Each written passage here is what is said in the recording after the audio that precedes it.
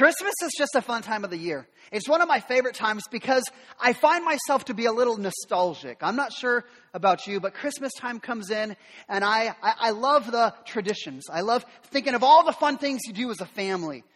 We went and got the Christmas tree this week and we decorated it and we've got some other traditions coming in front of us this week. We're going to go and look at the Christmas lights and I love all of the traditions from Christmas.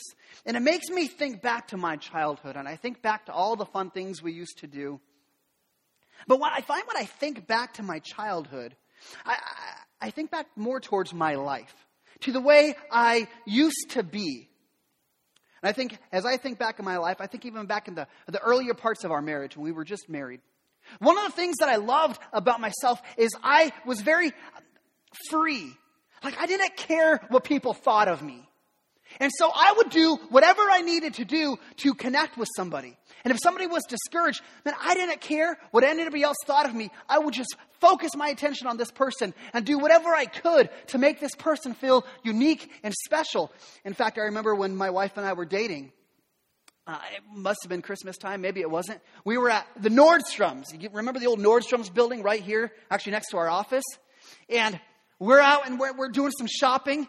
And I said, I need to make this girl laugh, because if you can make a girl laugh, there's a good chance she's going to fall in love with you. And so we're out shopping. I didn't ask to tell the story. I'm sorry.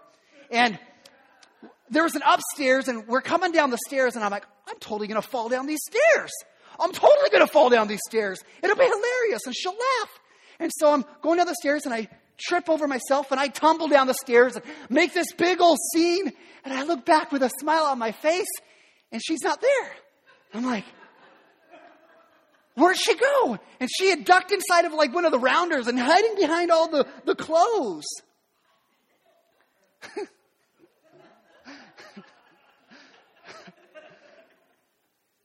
She did fall in love with me. And I think, I actually remember one of the things I was talking to my wife and she says, Kevin, one of the things I love about you the most is, especially with kids, you just get there and you give all your attention.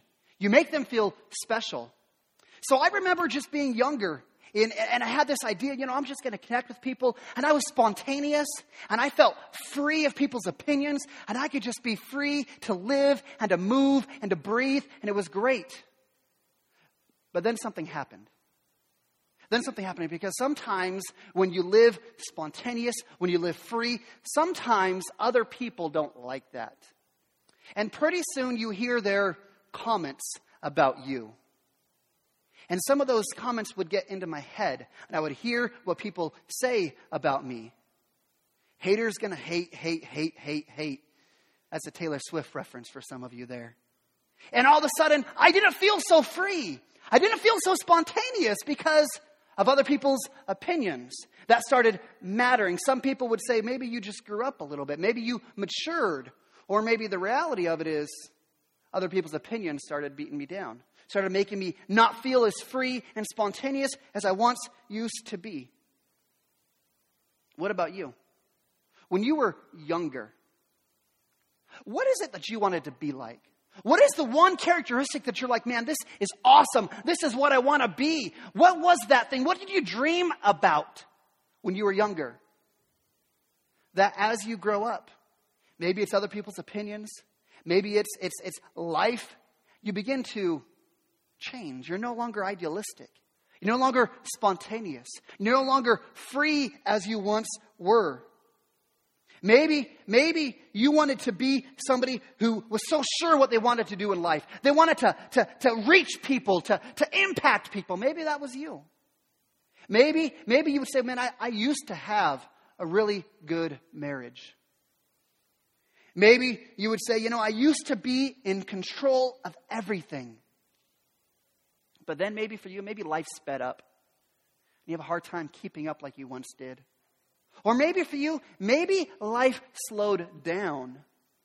And you're in a new pace of life and struggling to have that same kind of passion, the same kind of freedom that you once experienced. And now you find yourself, you're pursuing something that you want so badly, but you just can't seem to ever have it. I think we would say We all want peace in our lives. We want that peace to be free and to be sure of who we are. We need that peace. But when our life is so full of uncertainty, it's hard to really embrace peace. And we wonder things like this. We wonder, is there actually a job out there that will be fulfilling? Am I really going to be a good parent? Will this be the year that things will turn around? Will I be able to get this debt paid off? Can our marriage be saved? Will I be able to find friends here? And this is the uncertainty that clouds our life. And when we should be free and have that peace, instead we're clouded with that uncertainty. And then we get to Christmas time. And this is what we say. We say, hey, it's Christmas time. It's Christmas time. Don't be so pessimistic. Don't be so Scrooge-like. Things will turn around. This is the season of glad tidings, of comfort, of joy, of peace on earth and goodwill to men. This is what the season promises. We think about the song. It says, I heard the bells on Christmas Day, their old familiar carols play, and wild and sweet the words repeat of peace on earth, goodwill to men. I think most of us would be in here today and we would say, we want peace. We need peace. But how do we find peace when there's so much uncertainty all around us? Today, we're going to talk about peace. We're going to talk about how we can find peace despite the things around us that make us so uncertain. So if you have a Bible, I'm going to ask you to turn to Micah chapter 5, the book of Micah chapter 5. Micah is one of the minor prophets. It's actually the 33rd book of your Bible. It's one of those that you could easily flip to your Bible and miss. So if you're looking and saying, well, where's the book of Micah? There's a really cool thing that we have in the Bible. It's called a table of contents on your first couple of pages. And that'll tell you exactly where the book of Micah is. Right after Jonah. So this Christmas, this December, we're spending time looking at not our normal Christmas passages. Normally when we think about Christmas, we think about Matthew chapter 2 and we think about Luke chapter 2. And those are kind of the Christmas passages. But this year we're in a series called Vintage Christmas, where we're going to look to the Old Testament to get the Old Testament's portrayal and prophecies towards what Christmas is going to look like. And so today, like I said, we're in the book of Micah. And when we understand Micah, we understand the context of which he wrote his book, we'll realize that he is a dude who is absolutely qualified to speak to us about having peace in the midst of uncertainty. Micah was a prophet in the southern kingdom of Israel. Israel at this point was a divided kingdom. There was a north kingdom that was called Israel, and there was a southern kingdom that was called Judah. And during Micah's ministry, the northern kingdom of Israel is going to be conquered and taken captive by the Assyrians. This is the uncertainty in which he wrote in. Micah was from a rural town about 20 miles from outside of Jerusalem, a farming town. And he had seen much of the oppression and suffering across Israel. And he believed that the leadership within Israel would not be redeemed. He realized this is what's happening. Our country is going to be invaded and taken captive. In fact, verse 1 really lays out that context of what Micah is writing about. Micah is going to prophesy and predict that the Assyrians are going to come in, and later the Babylonians are going to come in and take Israel captive. So here's what he says in verse 1. He says, now muster your troops, O daughter, O troops. Siege is laid against us. This is a battle cry. Micah is saying, Judah, get ready.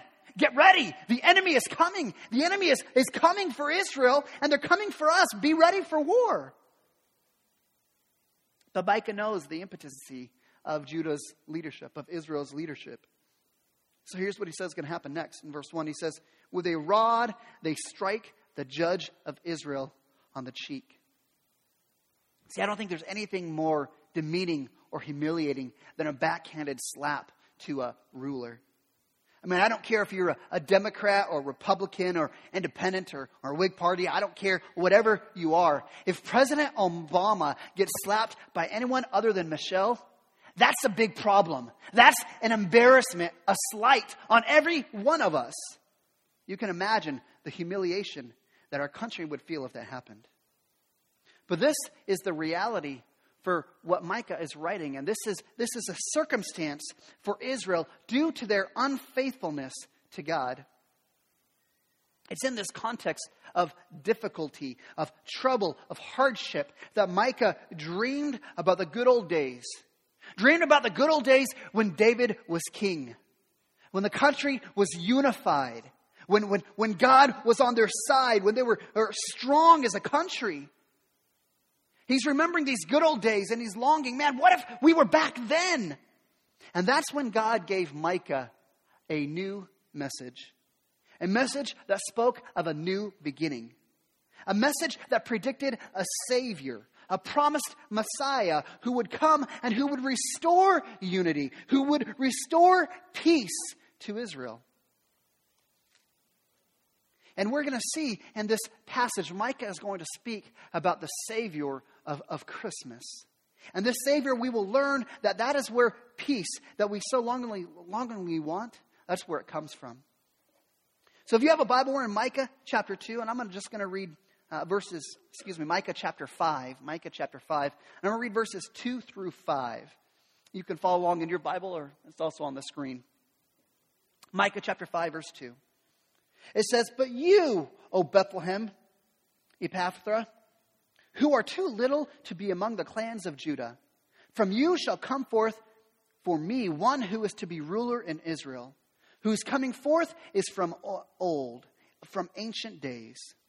Therefore he shall give them up until the time when she who is in labor has given birth. Then the rest of his brothers shall return to the people of Israel. And he shall stand and shepherd his flock in the strength of the Lord, in the majesty of the name of the Lord his God. And they shall dwell secure, for now he shall be great to the ends of the earth." And verse 5 says, "And he shall be their peace." That is God's word for us today. Would you pray with me? God, we're just thankful for the opportunity to open up your word, that God, you would speak to us. God, who are we that you would love us enough, that you would speak to us, that you would send your Savior for us? And God, as we think about just our world, when we think about the uncertainty in which we live in and we experience day to day, God, I pray that you would speak to us today, that we would learn about peace, that we would learn about the hope of Christmas, the Savior of Christmas. God, I pray that we would see where peace comes from. That, God, we could be a people that despite our circumstances, despite whatever's happening around us, that we could be secure in you and we could have your peace. So, God, we pray right now that you help us to lean in, that you would teach us and draw us close to you, God. We ask this in your holy and precious name. Amen. So Micah's message is about a Savior. A man from Ancient of Days who will not only do wonders for Israel, but for the whole world. And we need to be clear about who this Savior is. The Savior is not Muhammad. The Savior is not Joseph Smith. The Savior is not Pope Francis. The Savior is not the Easter Bunny. He's not Santa Claus. He's not even Russell Wilson, as good as Russell Wilson is. The Savior is directly related to the Christmas story. Because if we think back to the Christmas story, we think about, you've got the angels and you've got the shepherds. And who's the other people that are in your nativity? You've got Mary and Joseph and the animals. Who's the other people in the nativity? The wise men. Yes, the Magi. These are the people who came from the east. They saw the star in the sky and they followed the star. And they came to Israel, to Jerusalem. And they said to King Herod, "Hey, where is he who's born King of the Jews? We've come to worship him." And King Herod called together the chief priests and the religious leaders. And he asked this question. "Hey, where's this newborn king supposed to be?" They say, and this is what they tell him. Matthew chapter 2, verses 5 and 6. The reply says, "In Bethlehem of Judea, for so it is written by the prophet, And you, O Bethlehem, and the land of Judah, are by no means least among the rulers of Israel. For from you shall come a ruler who shall shepherd my people Israel. Those religious leaders of those days, they knew that the Savior that Micah was prophesying about 700 years before, they knew that it was Jesus who was going to be born in Bethlehem. And so they told Herod, hey, born in Bethlehem, that's where he's at. That is why God saw to it that Jesus was born in Bethlehem, even though his mother, Mary, and his stepdad, Jesus, lived in Jerusalem. That's where they were from. But God saw to it that Jesus was born in Bethlehem so that the scripture would be fulfilled in him. One of the other things we've got to make sure we understand is verse 4 said that this Messiah is going to be great to the ends of the earth. The Savior is not just to be the Savior over Israel. He's not just a tribal king over the small group, but he is to be Savior throughout the entire world. That means that he is a Savior for Israel, just like he's a Savior for you and I and everyone else across the world who will put their faith in him. So Micah, this is his message. This is his message. In the midst of all the turmoil and the difficulty around him, he's going to describe a few things about this Savior and about what this Savior is going to do. First thing that Micah is going to tell us about the Savior of Christmas, is that the Savior of Christmas comes from the most insignificant place. This Savior is going to come from a place that nobody would expect, from a place that nobody would look for a king. Here's what Micah says in verse 2. He says, "But you, O Bethlehem, Ephrathah, you are too little to be among the clans of Judah, for you shall come forth for me, one who is to be ruler in Israel, whose coming forth is of old, from ancient of days." Out of all the clans of Israel, out of all the towns and the tribes, Bethlehem is scarcely even worth being mentioned because they're so small and tiny. Yet God chooses to bring the magnificent Messiah out of this insignificant little town called Bethlehem. And we would say, well, why would God choose Bethlehem? I mean, why would God choose Bethlehem out of all the towns he could have chosen? And we think back to, well, what about King David? We think about King David. We just got done through a sermon series on King David. We know King David to be the greatest king that Israel ever had. We know King David to be a man after God's own heart. So, again, Micah's longing for the days of old, and maybe God says, come from Bethlehem. That will remind us of King David. But that's not what the verse says. The verse says very clearly, God chooses Bethlehem because it is small, it is quiet, it is out of the way, it is unexpected. And God does something. God does something there that forever changes the course of history and eternity. This is the way that God works. God chooses the small and insignificant things so that there can be no boasting in the merits and the achievements of men, but only a boasting in the mercy of God alone. I mean, if God had brought the Savior from one of the other cities, if God brought the Savior from Jerusalem, the righteous city, the city of God, I mean, the people would have said, well, of course God chose our city. Of course God chose our city. We're the best city. We're the religious city. We've got the best universities. We've got high class people. We've got everything that would give to having a righteous and a good king. See, when we look for leaders, we look for the most qualified. We look for the ones with the best pedigree, with the best history, with the multiple degrees on the wall. That's what we look for in a leader. But God, in choosing Bethlehem for the Savior, He takes the attention off of Bethlehem and places the attention on His mercy and on His grace. See, God is not impressed with our bigness and our greatness and our accomplishments. He does everything to magnify Himself. The Apostle Paul put it this way to the book of the 1 Corinthians. 1 Corinthians chapter 1, it says, God chose what is foolish in the world to shame the wise. God chose what is weak in the world to shame the strong. God chose what is low and despised in the world, even things that are not, to bring about things that are, so that no human being might boast in the presence of God. It says in verse 31, as it is written, let the one who boast in the Lord. This is the way God operates. He chooses the small and insignificant to bring about the significant. I mean, when you look at the Christmas story, it's the same picture time and time again. Pastor John Piper pointed this out, and it's so true. I mean, when we look at Jesus, we know Jesus was born in an insignificant stable. Just a stable. Imagine if Jesus was born in one of the inns. Imagine if Jesus is born, and it's this great inn, this great hotel. Imagine the innkeeper. He would say, well, of course God chose my inn to be born, because it's the greatest comfort in the world. Everybody should come here. Can you imagine the boasting that would come from that innkeeper? What about we know Jesus was laid in a manger. That's a feeding trough for animals. Imagine if Jesus was laid in some fancy bed, in some fancy crib. The crib maker would say, man, of course he chose my crib, because it's top of the line Walmart special. You know, it's high class, it's high quality. Of course he chose my crib.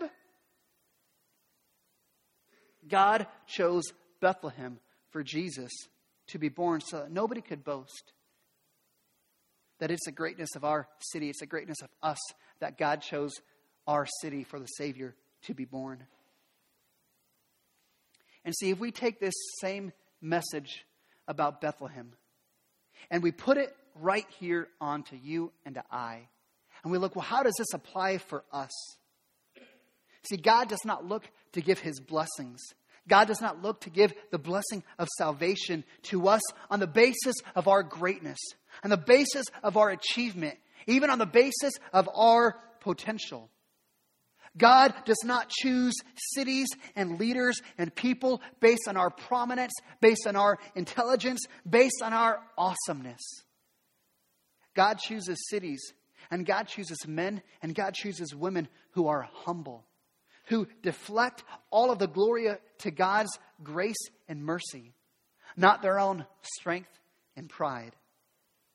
That is why when we look at the Christmas story, those angels that came singing, this is their song. They sing, glory to God in the highest, not glory to us. It's glory to God. We get the joy and he gets the glory. Second thing that Mike is going to teach us about the Savior is the Savior promises us unity. It says it in verse 3. He says, therefore, he shall give them up until the time when she who was in labor has given birth. Then the rest of my brothers shall return to the people of Israel. This verse here is a reference to the exile of the northern tribes that had already been taken captive. God has allowed them to be deported into Assyria as a punishment for their sins. But here's the thing, that punishment is not going to last long. Because when that woman who's going to give birth to the Savior, when she gives birth to the Savior, this new ruler will restore the brethren. He will bring Israel back together within the land. Now, if we take this idea, and again, we take the same principle and apply it to us, with Jesus as our Messiah. Listen, do you know where true unity comes from?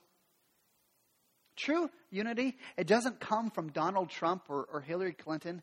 It doesn't come from Ben Carson or Bernie Sanders. It doesn't come from the Seahawks winning the Super Bowl. None of that will bring us true unity. There's only one thing that unifies any group of people together, and that is Jesus Christ, our Savior. That is why I am so excited. It's so awesome to be a part of a church like this that desires economic and ethnic diversity within our church. Because this shouldn't happen. This sort of thing shouldn't happen. I mean, why? We've got people from all different walks of life, different ethnicities, different economic backgrounds. There should be no reason for us to come together and hang out on a Sunday morning together. There should be no reason for us to be together and have life groups and live life together. I mean, we have nothing in common. Why should we be here together? And this is what God would say. We have one reason, the only one thing that truly unifies people, and that is the gospel of Jesus Christ. The fact that we are all sinners and we all come to God in the same way. We come to Him broken, and God saves us because we all have nothing to offer Him. That is the thing that unifies any of us together. This is where unity comes from. This is why it's awesome to be a part of a church that says we're going to unify not under our economic background, not under our social status, but under the banner of Jesus Christ. You know how powerful that is to the world around us? They all long for unity. Our world longs for unity. The only true unity is found right here under the gospel of Jesus Christ. This is why when you start looking around, the people around you probably don't have the same story as you. The people around you might say, hey, I have nothing in common with you other than the fact that we've come to Jesus as our Savior.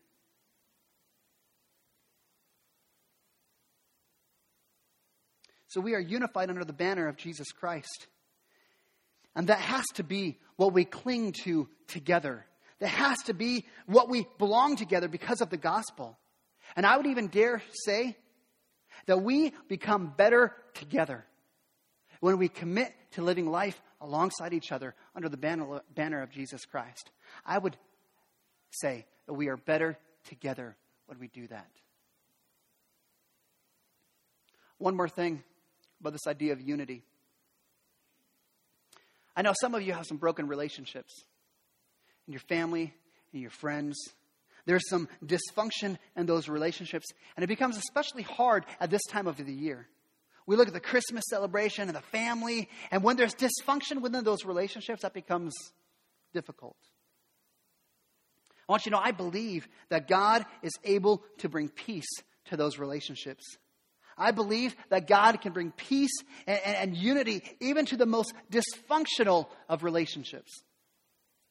Let me tell you though, you're not going to find the answer to peace and unity in those relationships from Facebook.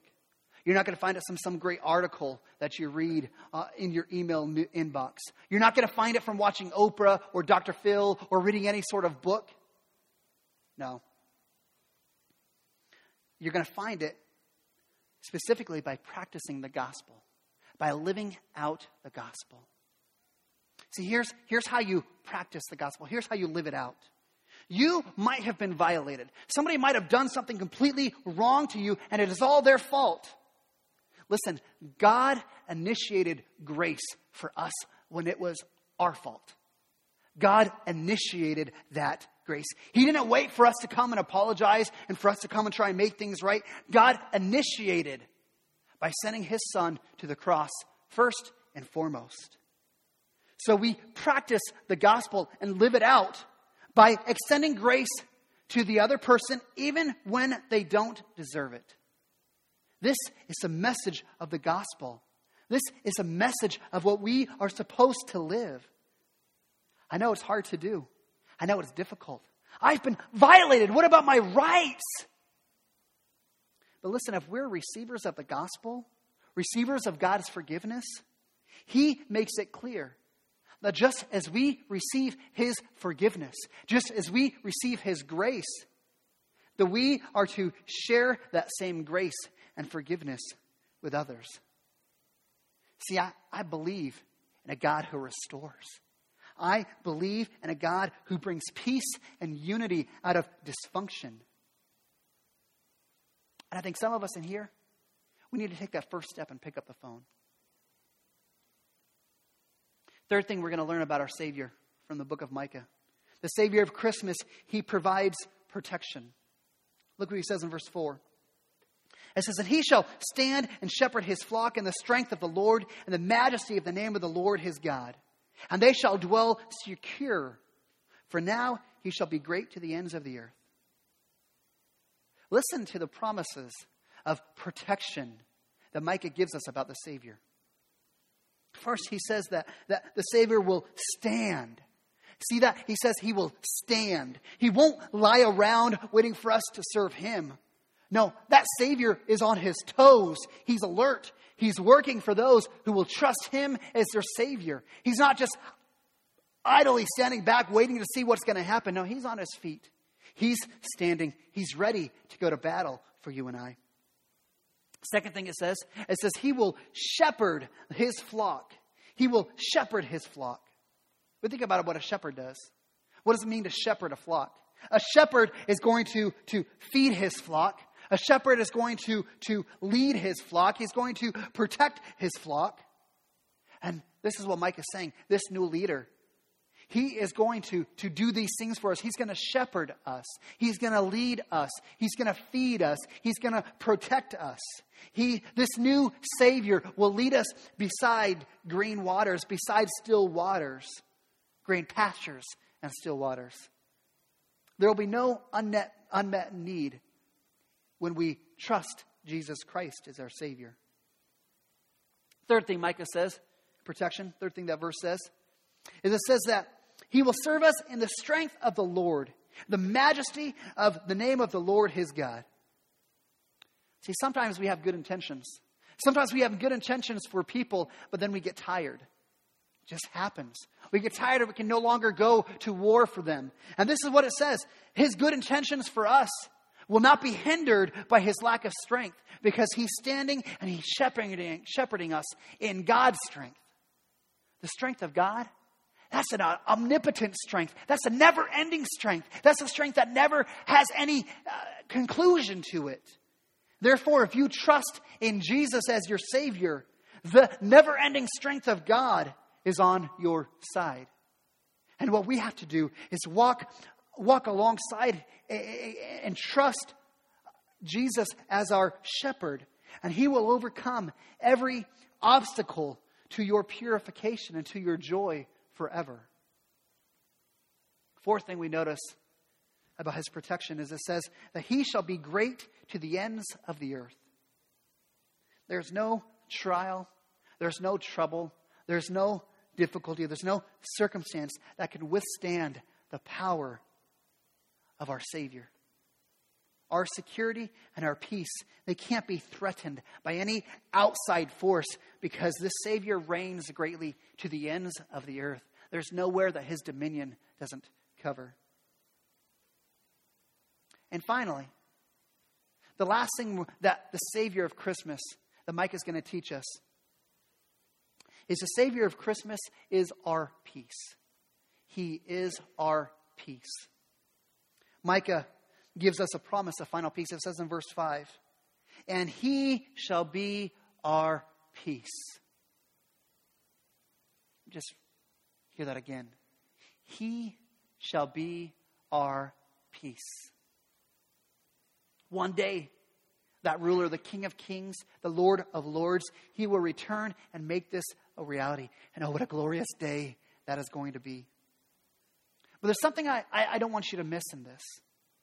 Because I want you to notice exactly what Micah says and what he doesn't say. He doesn't say that the Savior will give us peace. Micah doesn't say that he'll bring peace into your life. No, what Micah says is our Savior is our peace. He's not going to give you peace. He is your peace. Listen, our world will tell us that our peace is tied to our circumstances. You know, if our circumstances are just right, if there is no hardship, if there is no debt, if there is no problems in life, then that is where we find peace. That's what our world would tell us. And so we begin to think about those things, and we think, man, if I just had, all these things happen, then I would be, and I would have peace. Micah and Israel, you got to remember the context in which Micah is writing this in. They were times full of uncertainty and difficulty. They were being invaded and taken captive. And Micah says that this Savior offers peace not in their circumstances, but in the Savior himself. Of course, we know that our Savior goes to battle for us. We know that he'll work for our unity. We know that he'll protect us and he'll provide for us. But our peace isn't found in those things. Our peace is found in him and him alone. This is a whole different kind of peace. This is a peace that passes all understanding.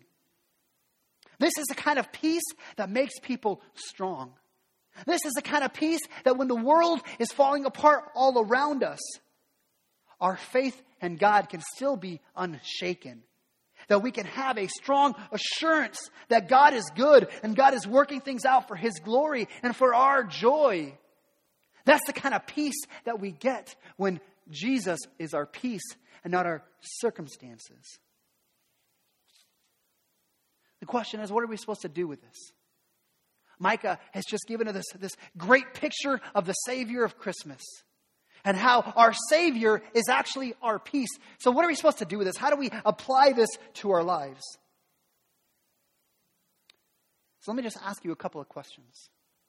The goal is some honesty here. The goal is that you could look in your own heart and be honest with these questions. What is it you truly believe will give you peace?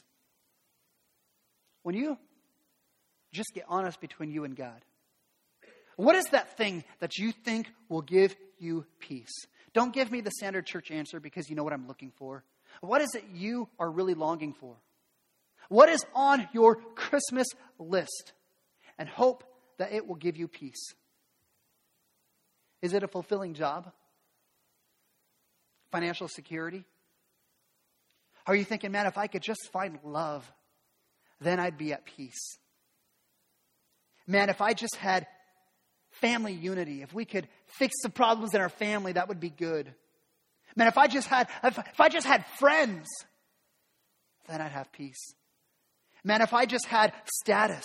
Maybe you think if I just could go on a Caribbean cruise, then I'd have great peace.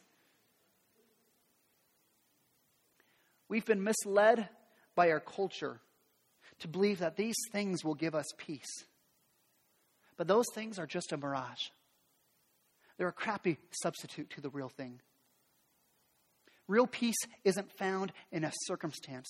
It's found in a relationship with Jesus Christ. That's the peace that withstands all circumstances and helps us to endure to the end, knowing that God is fighting on our side for His glory and for our joy. Our peace, we've got to change that Christmas list and etch out that Caribbean cruise, although that really does sound pretty awesome right now. And we got to cross out, if I just had love, that would bring me peace. I got to cross out if I just had financial security, that would bring me peace. And we need to write on that Christmas list, if I just had Jesus. If I just had Jesus, that becomes a peace that can withstand all of life. That can give us hope and joy in the midst of anything that happens to us.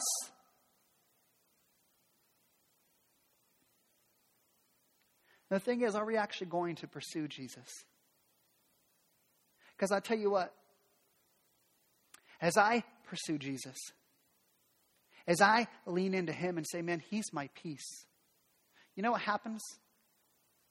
The little boy inside of me that wanted to be free, that didn't care what people thought. When Jesus is my peace, that little boy comes to life again. The little boy comes alive again. And pretty soon, those voices, those haters, they're going to hate. Their voices become softer and softer and softer. And that freedom to live and to move and to breathe begins to come back up. And it leads to me standing in front of you wearing an ugly sweater. And it leads to me not caring about what people think and saying, God, I just want to be used by you. God, I want you to do something with me. And that's what peace does. That's what the peace of Jesus does for us.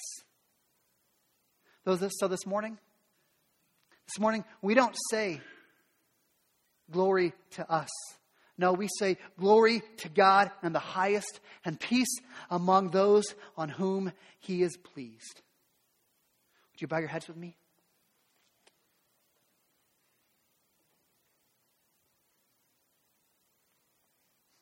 God, you are so good. God, your grace is so overwhelming. God, the fact that you would love us.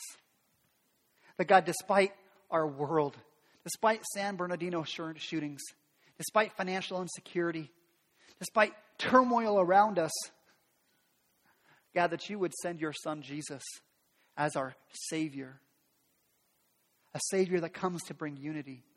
A Savior that comes to protect us. A Savior that comes to do battle for us. And a Savior that doesn't just offer us peace, but is our peace. God, how much I want for us to live in this way. That we could be free to live and to move and to breathe. That we would experience your peace. God, I pray during this holiday season, God, I pray that we would be real with what our wants and desires and wishes are. That we'd be real with what we think will bring us peace. And that we would change our desires. Instead of thinking, man, this thing will give me peace, I pray that we would look and say, Jesus, you're the one I want. Jesus, you're the one that I want. I want that peace. I want to be strong. I want to live for you. I want to feel that freedom that I once felt. I want to dream that dream that I once dreamed. That I could be free to serve you, to be used by you, to do great things for you. Not because I'm great, not because I have so much to offer, but because, God, I'm humble. Because, God, I'm just offering myself up to you. God, that is my prayer for every one of us in here today. That we would look to you for our peace. That we would say, God, today I come in before you and I am humbling myself. Saying, God, I'm sorry I've sought all these other things. I thought they would satisfy me. God, I know the only thing that will satisfy me and give me peace is you. God, my prayer is that if there are any of those in here today who have not trusted Jesus as their Savior, that today they would cry out to you and say, God, I'm sorry for my sin. I'm sorry for all the times that I've turned against you. But God, today I'm humbling myself before you. I'm repenting of my sin. I'm asking you, God, Jesus, would you be my Savior today? And God, I pray, if that's their prayer, that God, you would give them a peace that they've never experienced before. A peace of knowing that they are made right with you. A peace of knowing that no matter what's going on in their life, that God, you are working on their behalf. That you are working for their joy, for your glory. God, I pray that we would be a people of peace and joy throughout this Christmas season. That as we stand in your peace of knowing that you are the answer, that God, we'd be a people that people would look to and say, man, how do you do it? How do you do it? How do you have such peace in times of uncertainty? And we would tell where the answer comes from. It doesn't come from a special coffee, a special pill. It comes from Jesus, our Savior. God, I pray now that we'd have the opportunity to respond to your word today. That, God, we would praise you for being our Savior. But, God, even now, we would cry out to say, God, this is a hard time. God, I'm feeling the uncertainty all around me. I'm feeling that turmoil.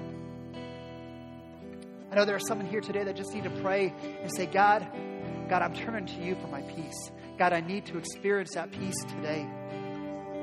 My prayer for those in here today that are feeling that turmoil, that they would take this next couple of minutes and just sit in their seat and pray and say, God, I need your peace now. God, would you give me your peace?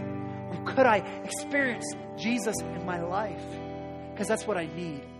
To be reminded that peace doesn't come from my circumstance. It comes from my Savior. And I pray that those that can experience that peace, that can walk in that peace, that today that they would stand up and just be able to praise you for who you are, because you are worthy of all of our praise and glory and honor. God, you are such a good God. We thank you for our Savior. We thank you for that peace that He offers in Himself. And I pray that we would look to Him for our peace. God, we love you, we praise you, and we ask this in your holy name. Amen.